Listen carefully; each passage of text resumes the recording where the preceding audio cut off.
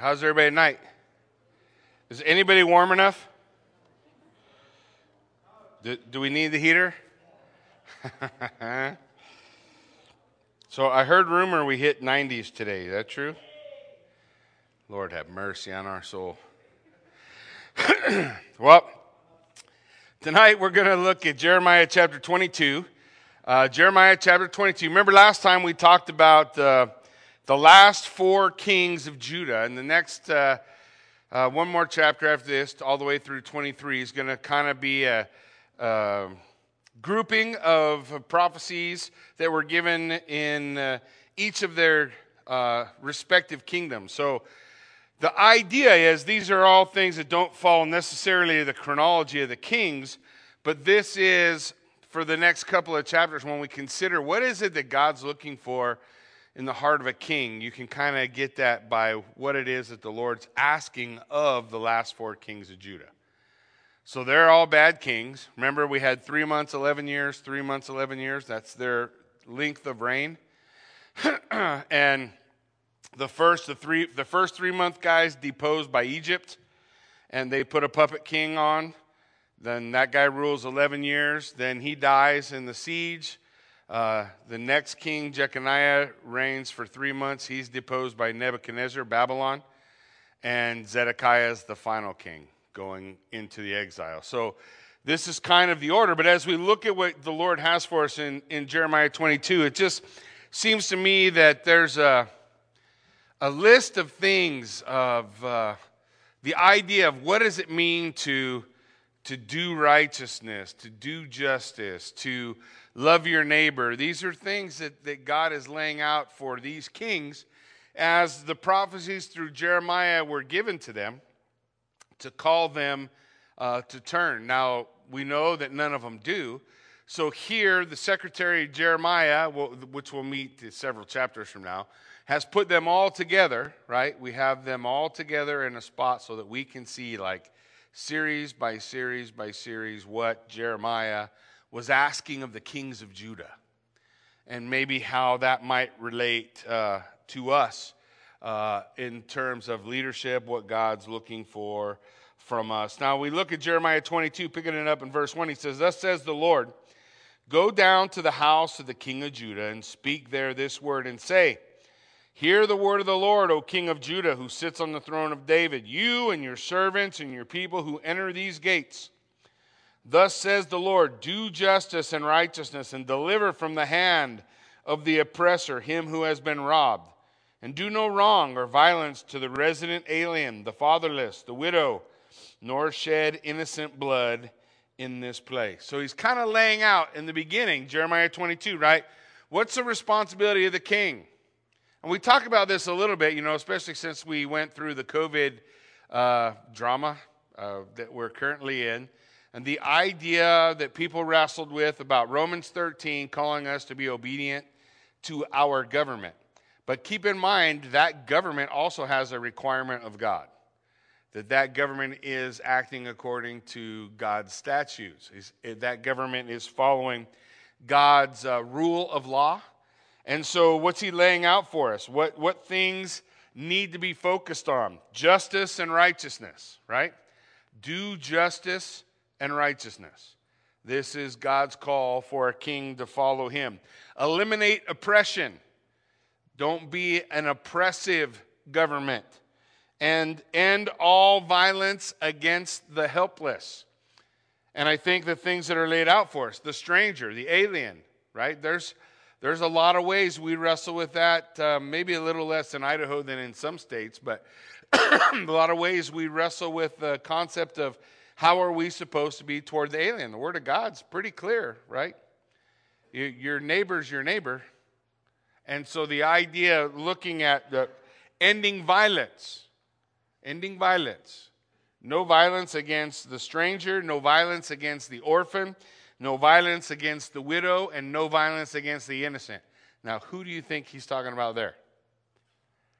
So when he's talking about the innocent, he's talking about children, the babies. That's the same thing that was happening in their day. We've talked about it before, right? The idea that there in the Valley of Hinnom, Jeremiah talks about it, where they would practice sacrificing their children. There was a special blessing that you received for the foundation of your home if you laid your children in the foundation. You kill your children and bury them in your foundation, and then your house will be blessed because of the sacrifice that you had given. So the Lord's saying, these are the actions that government, this is a godly government, a government that is following the moral lawgiver, right?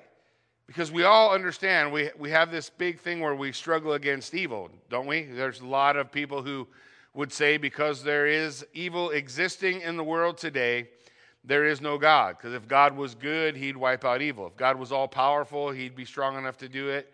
If he doesn't do it, he's not strong enough, or he's not loving enough, right? He's not good, or he doesn't have the strength. But when we argue against evil, we need to understand that when we admit that something like evil exists, we're also admitting that there's something good to measure evil against. And where does that which is good come from? And if we say this is good, this is a baseline of what is good, and this is a baseline of what is evil, then that posits the idea of a moral lawgiver. And if there's a moral lawgiver, then we're responsible to him. So the argument, far from saying there is no God, actually argues toward God, because we can recognize, people around the world have no problem pointing out evil.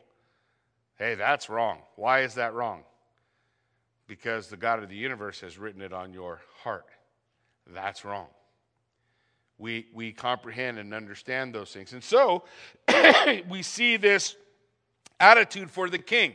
What is the king supposed to be like? Now, when we consider these things, these are all things probably we wouldn't point to and say, oh, wow, we are getting an A+ on our report card for each of these, right? As a nation, we execute justice and righteousness. I don't know about that one. Well, how about eliminating oppression? I'm not sure about that either. And ending all violence against the helpless? Probably not. So again, we find ourselves, this parallel between Judah of old, or Israel of old, and the prophets that delivered that word to them, and the prophets, in proxy delivering that word to us. Because as we talk about these things, I always want us to remember the kingdoms of men are built on feet of clay, right? Every kingdom, according to Daniel, crumbles. Every kingdom passes one from the next to the next to the next. It's all on feet of clay. The kingdom of heaven is what is going to supersede the kingdom of man. So recognizing, and really what makes a kingdom of man walk in justice and righteousness is when it will submit itself to God, not be in rebellion against God. And we know we are in rebellion against God, right? We are turning our back as a nation. We're turning our back on the Lord. So we pray that maybe some of the things we see on the horizon today is an effort at changing our direction. There's things to rejoice over in some of the choices and some of the things that are going on. But we just need to recognize, here's what God's asking for from government. So we ought to be careful just giving blind allegiance, right? Because they're the authority. We're not trying to be disrespectful to authority, right? God teaches us to honor it. But that authority also needs to be submitted unto him. Look at the consequences. Now, we've talked about this a few times. The idea, as we look at verse 4 and 5, of there's two roads, right? All throughout the Bible, you have this idea of two roads. Life, death, blessing, cursing, wisdom, folly. Right? You just see it over and over and over. And here the Lord is laying out the same thing. Here's what happens if you follow my purpose. Here's what happens if you don't. For if you will indeed obey this word, then there shall enter the gates of this house kings who sit on the throne of David, riding in chariots and on horses, they and their servants and their people. So he's saying, hey, you can have the royal line continuing, on and on and on. Or, if you will not obey these words, I swear by myself, declares the Lord, that this house will become a desolation. Now, those are similar words that Jesus speaks of the temple. You remember? Jesus comes in, the Bible, the Old Testament prophets prophesy that there would be a day Messiah would suddenly come into his house. He would enter into his house suddenly, and we see Jesus entering into the house on Palm Sunday, right, cleansing the temple. You guys with me? He cleanses the temple. Everybody's kind of tripping. They just announced him as Messiah walking down. We have the cleansing of the temple. 4 days. My chronology might be a little off, but several days of testing where they're asking questions of him, scribes and Pharisees, testing him, deciding that they want to kill him, they want to put him down. The last time Jesus walks out of the temple, he says, "See, your house is left to you." You remember the word? Desolate. So you have him entering into the house, the zeal of the Lord with him, cleansing the house of the bad practices, the money changing, the things that were going on, right? We remember. And then you have 4 days of testing and him answering questions and all of those things. And then when he turns to walk out, he doesn't call it my Father's house is a house of prayer. You remember? He doesn't say this is my house, which is a house of prayer. He says this is your house. And it's left to you desolate. I'm walking out.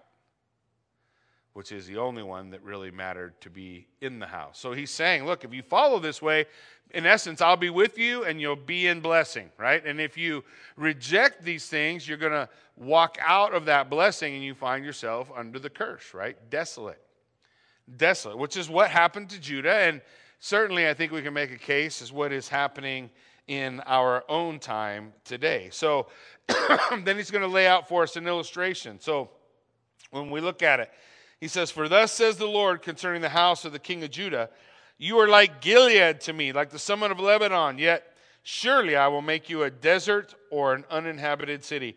So if we want to understand the illustration, Gilead or Lebanon are like forest areas. If you've ever been to Israel, we go to the farthest north end of Israel that we can tour in.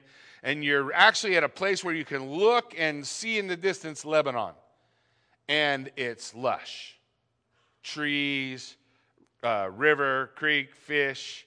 I mean, it's not like the down south where the baptisms took place or where the children of Israel crossed into the promised land where it's wilderness, it's desert. It's lush. And so he's saying, look, you are to me like this lush forest area. You know, this beautiful place with flowing creeks, and you know everybody loves to walk down a foresty path. But the Lord's saying, but I'm gonna mow it. I'm gonna chop down all the trees. It's gonna be a desert, uninhabited. It's gonna be like sand. Now, with the exception of maybe some off-road guys, not too many people like to go to the real desert. You know. I'm one of the weird guys that go out to the middle of the desert at midnight, and it's amazing. The stars practically are jumping into your lap. It's so dark. It's beautiful. But I don't want to be there very long because there's no water. There's no shade. You just go, yeah, this is cool. That's a nice place to visit. And don't run out of gas there, right?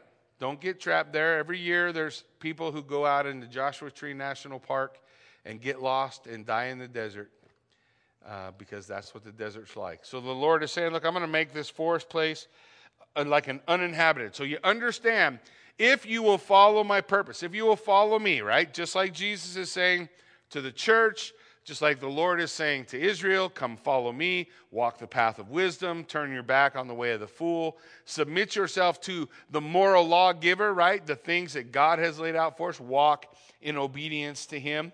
And so he says, and I will prepare destroyers against you, each with his weapons, and they will cut down your choicest cedars and cast them into the fire. So the idea, right, the forest is going to be cleared. So you're like Gilead, you're like the forest, and God's saying, look, I'm going to clear the forest.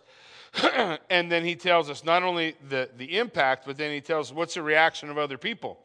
And many nations will pass by, and every man will say to his neighbor, why has the Lord done this to this great city? And so the Lord wants it to be clearly understood, right? Why has the Lord done this? In verse 9, because they have forsaken the covenant, the promise of the Lord, their God, and worshipped other gods and served them. Now, what's the test, that you're faithful to God? I think sometimes we think that the test of being faithful to God is just to say the words, I believe. I believe in Jesus Christ. I believe the tenets of the faith of Christianity. And I think that's an important part of it, and I think it's a great place to start. But how do I know you believe? I know you believe if you say you're following Jesus, I ought to be able to see your footprints where he's walking, right? And there's very clear things he tells us, isn't there? Very clear commands, very, very clear things that he lays out. We want to say, well, I say I love Jesus, but if you love Jesus and you hate the innocent and you're okay with the shedding of blood of the innocent, then there's a problem, right? One of those two things isn't true. You're not following Jesus, right? Not by your words, but by what you're doing. By what actions are taking place. And so the Lord is saying, here's the reason. They've forsaken me. How have they forsaken me? They don't do justice. They don't do righteousness. They're not watching out for the oppressed. They're not taking care of the innocent. And we go to Ezekiel, and Ezekiel lays out for us what was the sin of Sodom and Gomorrah, right? And Ezekiel lays it out. And what does he say? You had fullness of food, idleness of time, and you did not care about the poor.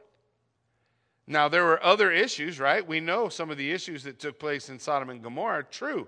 And those are extensions of a lifestyle and rebellion against God, right? But the Lord is saying, this is how you get to that place. You're turning away from the things that God has laid out for us. So now we get into verse 10, and we're going to start seeing these specific prophecies to the kings. The first one is to Shallum, Jehoahaz. He's the guy who reigns right after Josiah. Remember, Josiah, godly man, brings about revival, but he's not super obedient at the end. The Lord tells him not to go to war. He goes to war, dies in the battle, and so his son takes over. The king of Egypt doesn't like his son, so he arrests his son, takes him to Egypt. He's going to spend the rest of his life in jail in Egypt, and he's going to put another on the throne for him. So listen to what Jeremiah had spoke to him as his reign is beginning. Weep not for him who is dead. Him who is dead is Josiah, right? The king everyone loved, right? Josiah was a beloved king of the people. Weep not for him who is dead, nor grieve for him, but weep bitterly for him who goes away, for he will not return to the native land. Jehoahaz, he's going to go into exile, and he's going to die in Egypt. He's never going to come back again. He's never going to come home again. For thus says the Lord concerning Shallum, the son of Josiah. Again, this is Jehoahaz, the son of Josiah, king of Judah, who reigned instead of Josiah his father, who went away from this place. He shall return here no more. But in the place where they have carried him captive, there shall he die, and he shall never see this land again. So he only reigns for 3 months. As he's coming into his reign, he is not a good king. He's a wicked king. He doesn't follow the footsteps of his father who went before him. He's going to be arrested quickly by Pharaoh Necho. 2 Kings 23:34 says this: Pharaoh Necho made Eliakim, the son of Josiah, king in the place of Josiah his father, and changed his name to Jehoiakim. But he took Jehoahaz away and came to Egypt and died there. So he's only there 3 months. Pharaoh Necho takes him. Remember, I told you he takes him and he puts a puppet. And the puppet kings reign for 11 years, and the other kings are each one only 3 months in the last 4 kings. So this is what happens. Now the Lord brought word to him. What is it that God was requiring of him? Well, we go back to the beginning, remember? Execute justice, eliminate oppression, end violence against the helpless. How long does God have to give you before he judges you for your action or inaction? Does he have to give you 70 years? Can he give you a week? What about 3 months? If he's the moral lawgiver, the judge of all the earth shall do right, no? If I'm guilty, when am I guilty? Only from the beginning or only at the end? All the way, right? So if I'm guilty, this is what Romans teaches us, right? Romans chapter 1. that we're guilty men before a holy God, that we are standing in a place where we are all able to be judged. Jesus, when he's described in the Gospel of John, right, it says he came to the world not to condemn the world. Why? Because he says the world's already condemned. You're all already guilty. Every day that we have a part, when we find ourselves in rebellion against God, every day that God doesn't judge us is a day of grace. He's extending grace. The Bible tells us God's long-suffering. That's why he does it. He extends that grace. He extends that grace, desiring that none would perish, but that all or many would come to repentance, right? The opportunity would be for people to turn, change their life, and come to him. And so there are times where God's going to give the most wicked king in the history of Judah the longest reign, right? Manasseh's going to reign longer than anybody else. But if you know the story, he's a wicked, horribly wicked man. But at the end of his life, he repents. So he is a story of God's grace leading to repentance, right? There are other men, like we see today, that we look at that God, they only reign 3 months, and they're taken away. Now, I just always assume God knows what he's doing. Are we okay with that? Because part of the idea of God being all-powerful and all-loving is he's also all-knowing, isn't he? And he's eternal. So God can react. God knows more than I do. So if God brings judgment early, that's his prerogative, right? It's not early, it's just. And if God brings judgment late, it's God's prerogative, right? And I think the scriptures would bear out the point being a point to extend grace and opportunity. So this is Shallum, Jehoahaz, Josiah's son, who reigned first, and those were the prophecies about him. Now, we look at verse 13. It says, "Woe to him who builds his house by unrighteousness, his upper rooms by injustice, who makes his neighbor serve him for nothing and does not give him his wages, who says, I will build myself a great house with spacious upper rooms, who cuts out windows for it, paneling it with cedar and painting it with vermilion." So now we've moved into Eliakim. Eliakim's going to reign for 11 years. Eliakim is the kind of king who's trying to keep the other guys happy, right? So Pharaoh Necho put him in control, so he's going to tax the people and pay whatever tribute he needs to pay to Pharaoh Necho all the way to the day until Nebuchadnezzar defeats Egypt. And then he's going to flip his allegiance and give it to Nebuchadnezzar to a point. And then that will ultimately end in rebellion against Nebuchadnezzar, a siege, and he'll die in the siege. But as we look at his life, one of the things that stands out about this king is how he would stand on the backs of other people in order to elevate himself. So he was an oppressor. Far from dealing with oppression, he becomes the oppressor. He becomes the one who hires people to build his palace, to tax them extraordinarily, to pay for his own stuff that he wants, right? Because some people believe that government exists, a position of authority exists for their own elevation. Is that how Jesus taught us about leadership? Because arguably the king of the universe, right? Jesus Christ, our great God and Savior, he said he came to give his life a ransom for many, right? He came to give himself away. For who? Well, John 3:16 says, God so loved what? The world that he gave his one and only, monogenes, his one and only Son. The Word was with God, and the Word was God, and the Word became flesh, right? And so you have this picture of what leadership is supposed to look like. And then you have the kings, the last 4 kings of Judah, and God saying, here's what I'm looking for from you, right?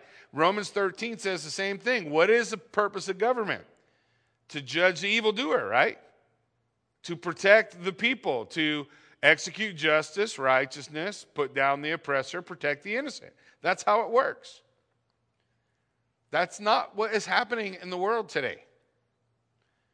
And if you look at the leadership really across our nation, I would say the vast majority, not all, the vast majority would say the United States exists to make their life easier, right? Not the other way around.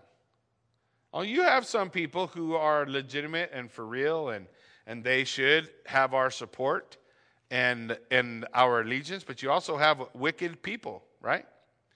Wicked people who are trying to do things. And so as we look at what Scripture lays out for us, he's saying, watch out for the covetousness of the king. He's putting the people down. He's become the oppressor. He's violating the law of Moses. You know it's a violation of the law of Moses to not pay what you said you would pay? It says in Deuteronomy 24:14, you shall not oppress a hired worker who is poor and needy, whether he is one of your brothers or one of the sojourners. Doesn't matter. He's an alien in your land or he's one of your brothers. Doesn't matter. You don't get to oppress a hired worker. They are in your land within your towns. You shall give him his wages on the same day before the sun sets. Why? Because he is poor and he needs it. That's what God said. Right? This is what God said. This is how you're supposed to do it. Why? Lest he cry out against the Lord or cry out to the Lord and you be guilty. Because God said, you pay a man his due. Don't oppress the poor. Right? This is a consistent theme throughout Scripture. Haggai chapter 1 says, thus says the Lord of hosts, these people say the time has not yet come to rebuild the house of the Lord. Then the word of the Lord came to the hand of Haggai the prophet. Is it time for you yourselves to dwell in your paneled houses while this house lies in ruins?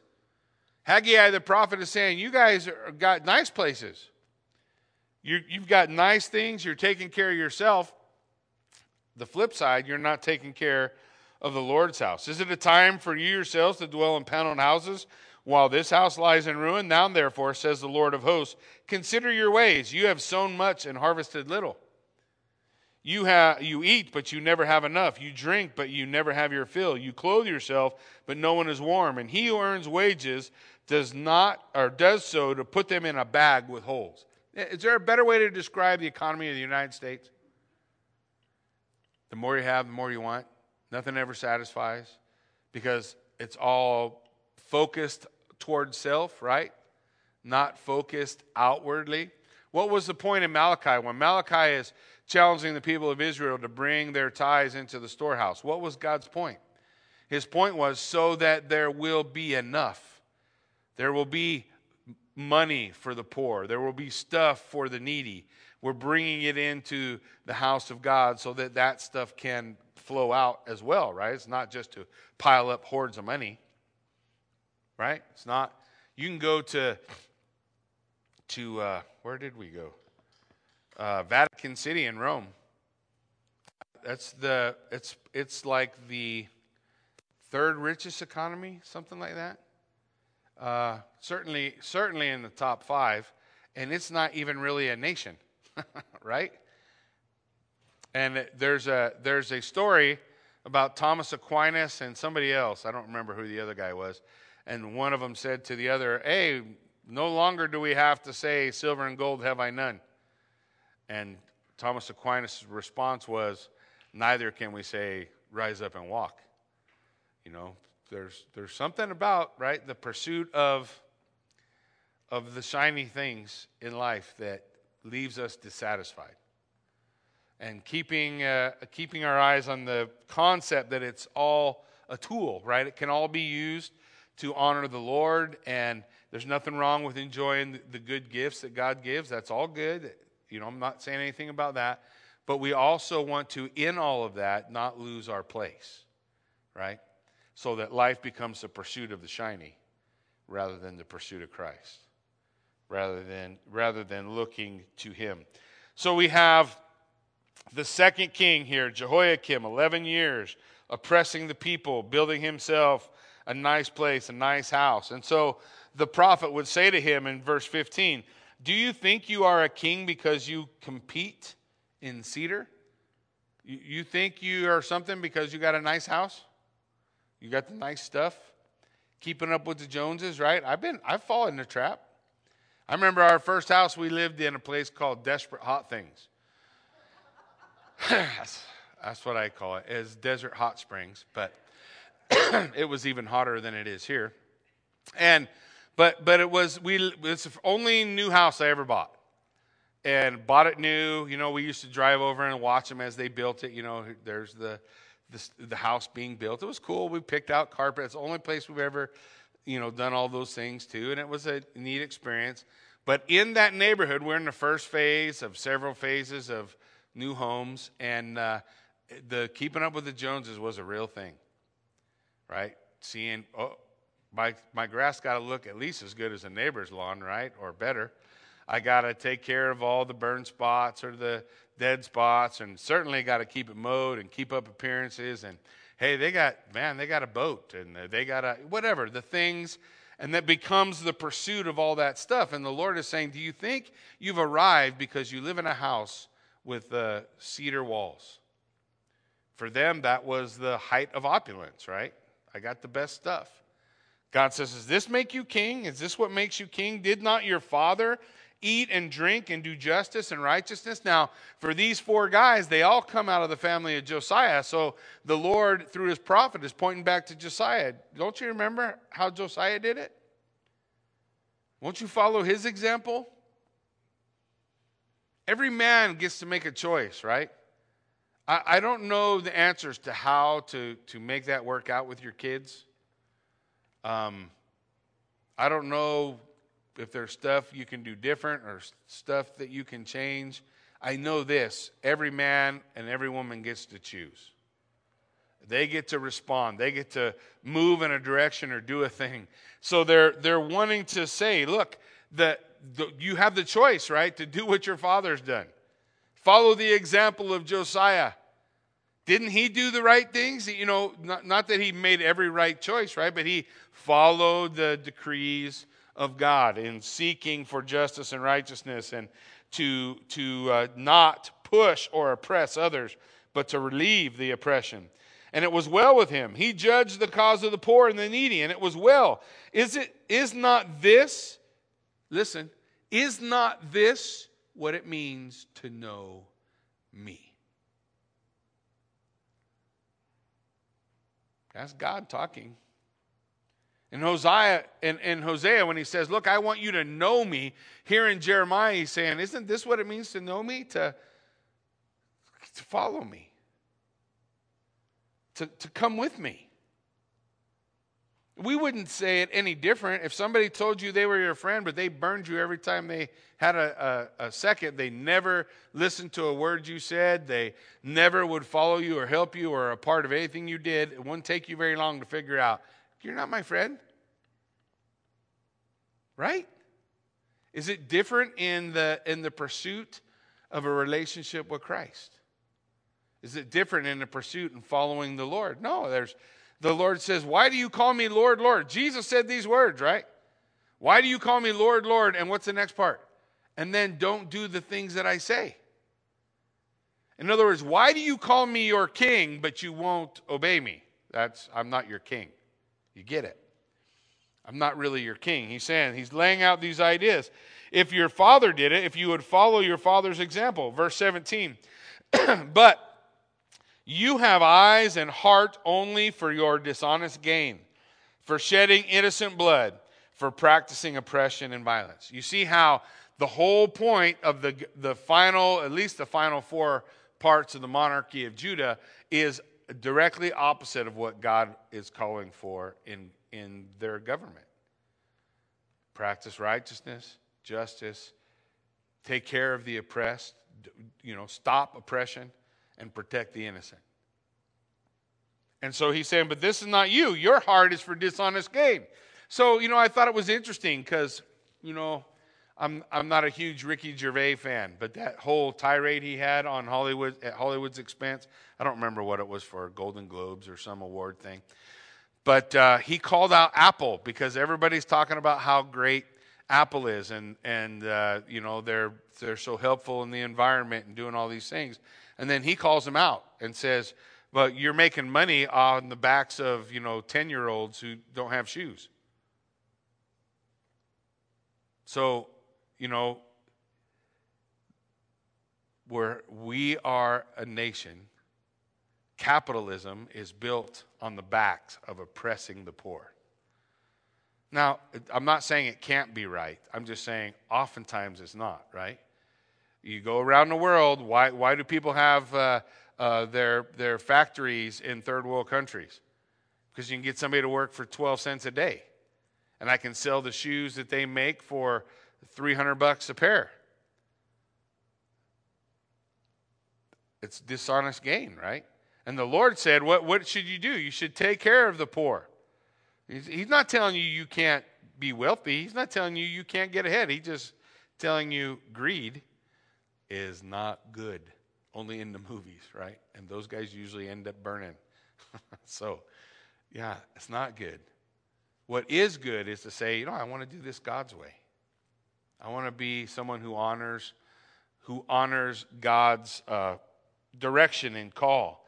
So he says, you only have eyes. Your heart is for dishonest gain, for shedding innocent blood, and for practicing oppression and violence. And really, I really don't have to go any further than the shedding of innocent blood.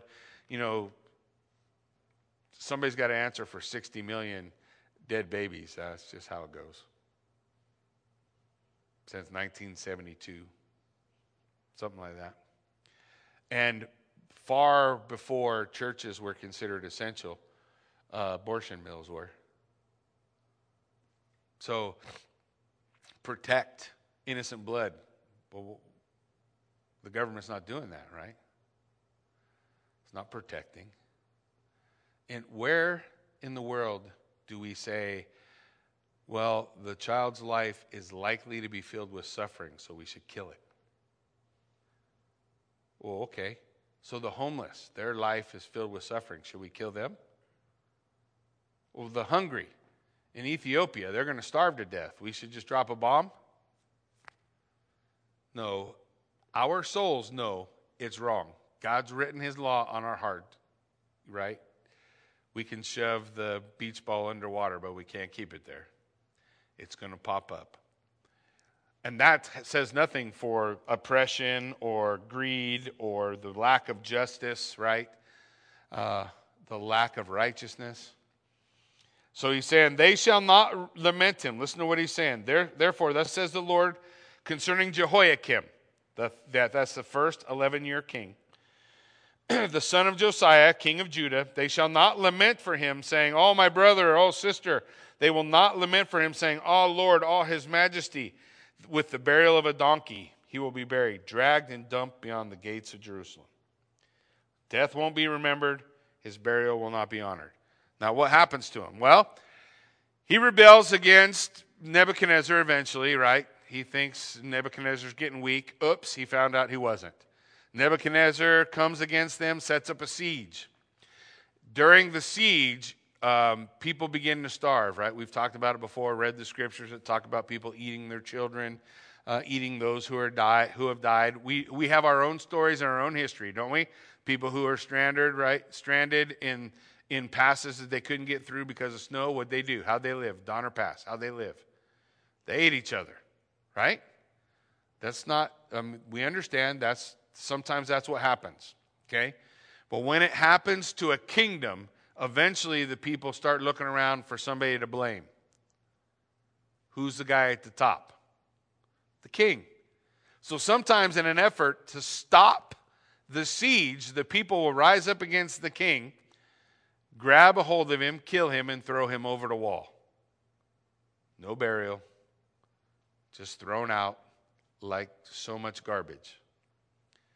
And that's what happens to Jehoiakim. Now, the next guy who comes on the scene is Jeconiah. And Jeconiah is only going to reign the last 3 months of the siege. He's not really going to have much time. It goes on in verse 20. Go up to Lebanon and cry out. Lift up your voice in Bashan. Cry out from Abarim, for all your lovers are destroyed. I spoke to you in your prosperity, and you said, I will not listen. This has been your way from your youth, that you have not obeyed my voice. The wind shall shepherd all your shepherds, and your lovers shall go into captivity. And then you will be ashamed and confounded because of all your evil, O inhabitants of Lebanon, nested within the cedars. How you will be pitied when pangs come upon you, pain as of a woman in labor. So the Lord laying out, look, I didn't just wait to talk to you during the siege. I called out to you when you were full. Right? This is the only king. Jeconiah is the only king. He was the son of Jehoiakim. He's not a brother of Josiah. He's not one of Josiah's. They're not part of the brothers, but it's still part of the relation of the family. And the Lord saying, I reached out to you when you were full, when you had plenty, when the bank account had plenty of money, nobody was hungry. I called to you, and you said to me, I won't listen. I won't listen. I won't hear. You hold your hands over your ears and you say, I don't need you. You know, what do I need you for, God? I have everything. I have all this stuff. So here is God's judgment in verse 24. As I live, declares the Lord, though Coniah, which is Jeconiah, the son of Jehoiakim, the king of Judah, he only reigns for 3 months, though he were the signet on my right hand, I would tear you off. So the signet was the ring that had your authority, right? If you were to write a letter and you wanted to press your seal, it would be your signet ring, right? Your seal's on the ring, you press it into the wax. That's the sign of your authority. The Lord saying, though you were, even if you, Jeconiah, were the sign of my authority, I would throw you away. So the harshest judgment is coming upon Jeconiah, landing on Coniah. He says, and I will give you into the hand of those who seek your life, into the hand of those of whom you are afraid, even to the hand of Nebuchadnezzar, the king of Babylon, into the hand of the Chaldeans. He says, I will hurl you and the mother who bore you into another country where you were not born, and there you will die. But to the land to which they will long to return, they shall not return. He says to Coniah, you're going to lose your position, you're going to lose your place, you're going to lose your posterity. It's all going. He's going to live out his days in Babylon. At the end of his life, the king of Babylon is going to allow him to eat at his table, but he'll never leave Babylon. He's going to die in Babylon. And part of the curse of Jeconiah, right? One from the family of Jeconiah will never set the throne of David. Never set the throne of David. So this is God's judgment. Now, after Jeconiah comes Zedekiah. That's the last king. Nebuchadnezzar puts Zedekiah on the throne. Now, we're not going to talk about Zedekiah too much tonight. The final word of prophecy is really going to focus still on Jeconiah. It says, is this man, Coniah, a despised broken pot, a vessel that no one cares for? Why are he and his children hurled and cast into a land that they don't know?